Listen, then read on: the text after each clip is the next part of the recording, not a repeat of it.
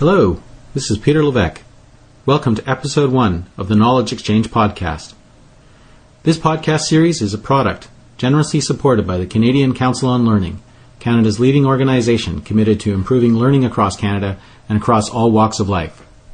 I want to thank the Associate Director of Knowledge Exchange, Mr. Darryl Rock, and his great staff for their wisdom and wonderful ideas with this project to advance our understanding of effective knowledge exchange practice to improve the learning of Canadians. You can download this episode, as well as 19 future episodes in this series from my website at www.knowledgemobilization.net or from iTunes. Just search for KM Podcast. Alternately, go to knowledgeexchange.podomatic.com. Transcripts and French language translation of these transcripts will be available shortly. The conversation that you're about to hear took place in Ottawa on Wednesday, May the 2nd, 2007, in the office of Irving Gold, the Vice President of External Affairs for the Association of Faculties of Medicine of Canada. Irving has been a leader for knowledge exchange in the healthcare world. He is consistently identified as someone who has influenced the thinking of literally thousands of people about the value of supporting knowledge exchange to improve how we do what we do in healthcare. I think there are lessons here for lifelong learning, for education, for the environmental field, and for a whole series of sectors in Canada trying to improve what they do. Our conversation lasted over an hour. I've edited it down to about half of that, to what I think are the most interesting parts. I hope you agree. Some highlights to look for include a discussion about the fundamentals of leadership and knowledge exchange, concepts of vision, risk-taking, and sharing. There are some examples from other leading organizations. We discuss the concepts of innovation, culture change within organizations, bridging communities, and bring some personal examples of lifelong learning. Irving brings us his insight on questions of evidence, on decision-making, on the political process, on the value and limits of research, on how to build relationships, on questions of power, on the future of knowledge exchange and opportunities for growth. I enjoyed this conversation very much and hope that you do also. Good morning, Irving. I appreciate you taking the time this morning, and I'm wondering if you can start by introducing yourself and telling us a little bit about what you do. So, Irving Gold, Vice President of External Affairs, Association of Faculties of Medicine of Canada. Our organization represents the 17 faculties of medicine in Canada. My primary role is to represent them externally. Knowledge transfer was my previous world as Director of Knowledge Transfer and Exchange at the Canadian Health Services Research Foundation, and even before that at the Centre for Health Economics and Policy Analysis. So that's sort of been my professional zone of interest for the last 10 years. In talking to a whole number of people, I used a typical snowball survey method to identify leaders, and your name came up over and over and over again. So why don't we start with leadership?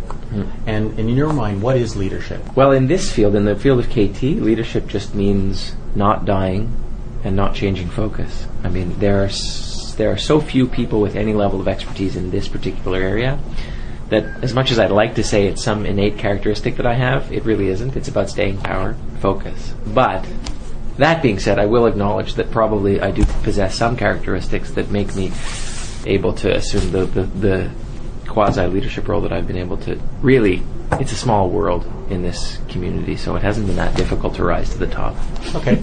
So you talk about some of those characteristics. What are some of those characteristics, especially with regards to knowledge exchange and knowledge transfer? Well, I think being able to have a vision. I mean, I think there are people that are doers. There are people who are really good at operationalizing vision, and then there are people who are really good at coming up with vision.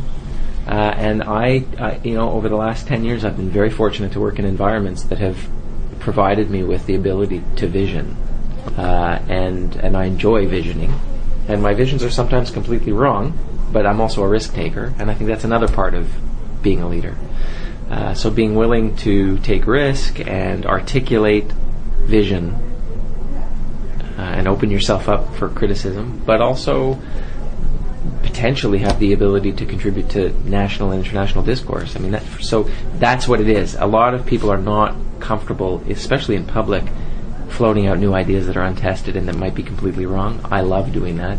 I'm very happy to be told I'm wrong, because it's a learning opportunity. And in an area like knowledge transfer, there have been lots of opportunities to be wrong, and I could tell you lots and lots of stories where I went out on a limb with an idea that was completely wrong. So leadership to me is the ability to think at that sort of conceptual, visionary level, to be able to take the risk and be willing to be wrong. And and to work with, and to know what you can't do. I mean, the other thing is, I know I've surrounded myself by people who are able to operationalize vision. It's been key for me. Being able to have people that I can talk with and share ideas with, and then know that they're going to go away and create some magical way of making some of these experiments happen, that's been phenomenal. In your previous job, and like you said, this one is still evolving and emerging, but in your previous job, I mean, the Canadian Health Services Research Foundation is considered by many around the world as the leading agency around knowledge transfer. And you've tried a whole series of things. And you're smiling, so I think you might have some opinions about that. I'm smiling because the Canadian Health Services Research Foundation does some amazing things. There's absolutely no question. And 10 years ago, it was one of the only agencies doing some of these. There are other agencies and other organizations across the planet, and even here in Canada, and in this province, and even in this city, that are doing things that are just as, if not more, innovative. But they do it very quietly. I mean, what CHSRF has done very well is that it has adopted the role of the spokesperson for the community in Canada, in the health sector at least, and it's maintained that position. But there's incredibly innovative stuff happening on the ground in organizations that just haven't taken the time or don't have the desire to spread the word. I mean, they're just busy doing instead of preaching and talking. Okay. Now, I'm not at all trying to take away from the foundation. The foundation has been foundational. But I have to say that we do ourselves a great disservice as a community by overlooking some of the really neat innovations that are happening, like this, for example. Well, let's talk about some of those innovations right now. One of the things that hopefully these podcasts will do is begin a conversation about how innovation isn't always something completely drastically new, but it's ways of taking something from one place, putting it into another, or bringing two things in a different way. So, given your ability to see all these things, what are some of the things that have struck you in other agencies that have been really innovative, that you see as success stories? That's hard. I can tell you, for instance, the CSSS in Quebec, in Montérégie, for example, one of the most cutting-edge, I would say, regional health authorities in Quebec, integrating all kinds of knowledge transfer processes and other organizational processes that encourage the transfer of research-based evidence throughout their organization. And they'll be the first to tell you that the concepts have been adopted from CHSRF's tireless marketing of the concept of KT. Appreciation for research-based evidence has become so fundamental to the day-to-day operations of that regional health authority that it's almost imperceptible. Right. It comes from the CEO, who is an incredible leader, and it goes all the way through the management structure, right down to the program officers. I mean, at CHSRF, we used to often say that this is not about individual projects, it's about culture change. And I think that's absolutely true, and that regional health authority, for example, really typifies the kind of organizational change we're looking for. Okay, so the organizational cultural change, I think, is a really important piece, because one of the ways that knowledge exchange is described is bringing people and evidence together to influence behavior. And so influencing behavior, you're talking about, about cultural changes. And that's the hardest thing to do, is to influence behavior. How do you do that? Well, it is, and we forget that that's what it's all about. I mean, one of the things that has frustrated me of late, and is the topic of an editorial that I've just written, is that the KT community has forgotten that what we're trying to do is not KT. We're not here to employ ourselves as KT specialists. We're not here to create a whole new subspecialty. We're here to work on bridging communities as a cultural thing. And one doesn't do KT. One does a whole bunch of things in order to facilitate the transfer of knowledge from one community to another. So it's an outcome. Knowledge transfer is an outcome. It's not an activity. And so there's a million different activities that can feed into that outcome. When you think of it that way, you realize that there's stuff happening all over the place in the name of knowledge transfer that doesn't carry that label and doesn't carry that rubric. I'll give you an example. Yesterday I was at the launch of the Ivy School of Business Health MBA program in Toronto.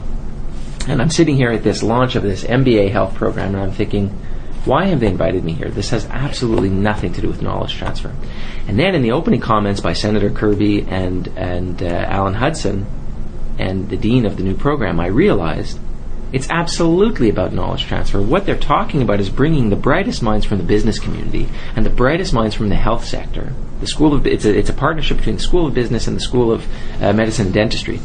And they're bringing the two communities together to transfer knowledge and work collaboratively to train a generation of people who are running the health system using the principles of business. I realized right there that this isn't multi-stakeholder in the sense of KT that we think of decision maker, researcher.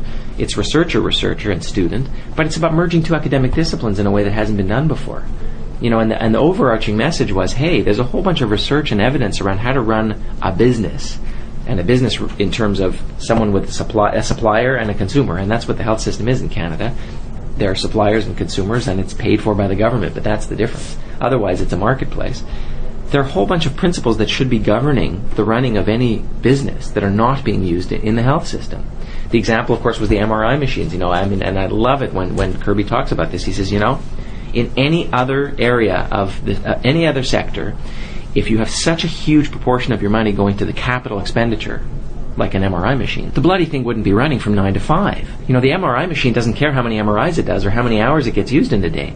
He said in any other sector you would be that had such a huge proportion of its money being spent on capital, you would be making sure that capital was being used to its maximum capacity. 24 hours a day. In the health sector, 9 to 5. Point is, that's a huge transfer of knowledge that needs to happen or could happen between the School of Business and medicine. I guess my point is, it really is about culture change, and it isn't just about culture change among users of research and creators of research. It's all over the place. It's happening everywhere. As we speak, knowledge transfer as a concept is happening constantly. This is an exercise in knowledge transfer. While we're on the topic of culture change, the Canadian Council on Learning is in many ways about a culture change about lifelong learning. So I'm sure you have opinions about lifelong learning and knowledge transfer. When you hear the term lifelong learning, what do you think of? Well, it's funny, I heard it for the first time in a conversation with Darryl, and I kind of rolled my eyes.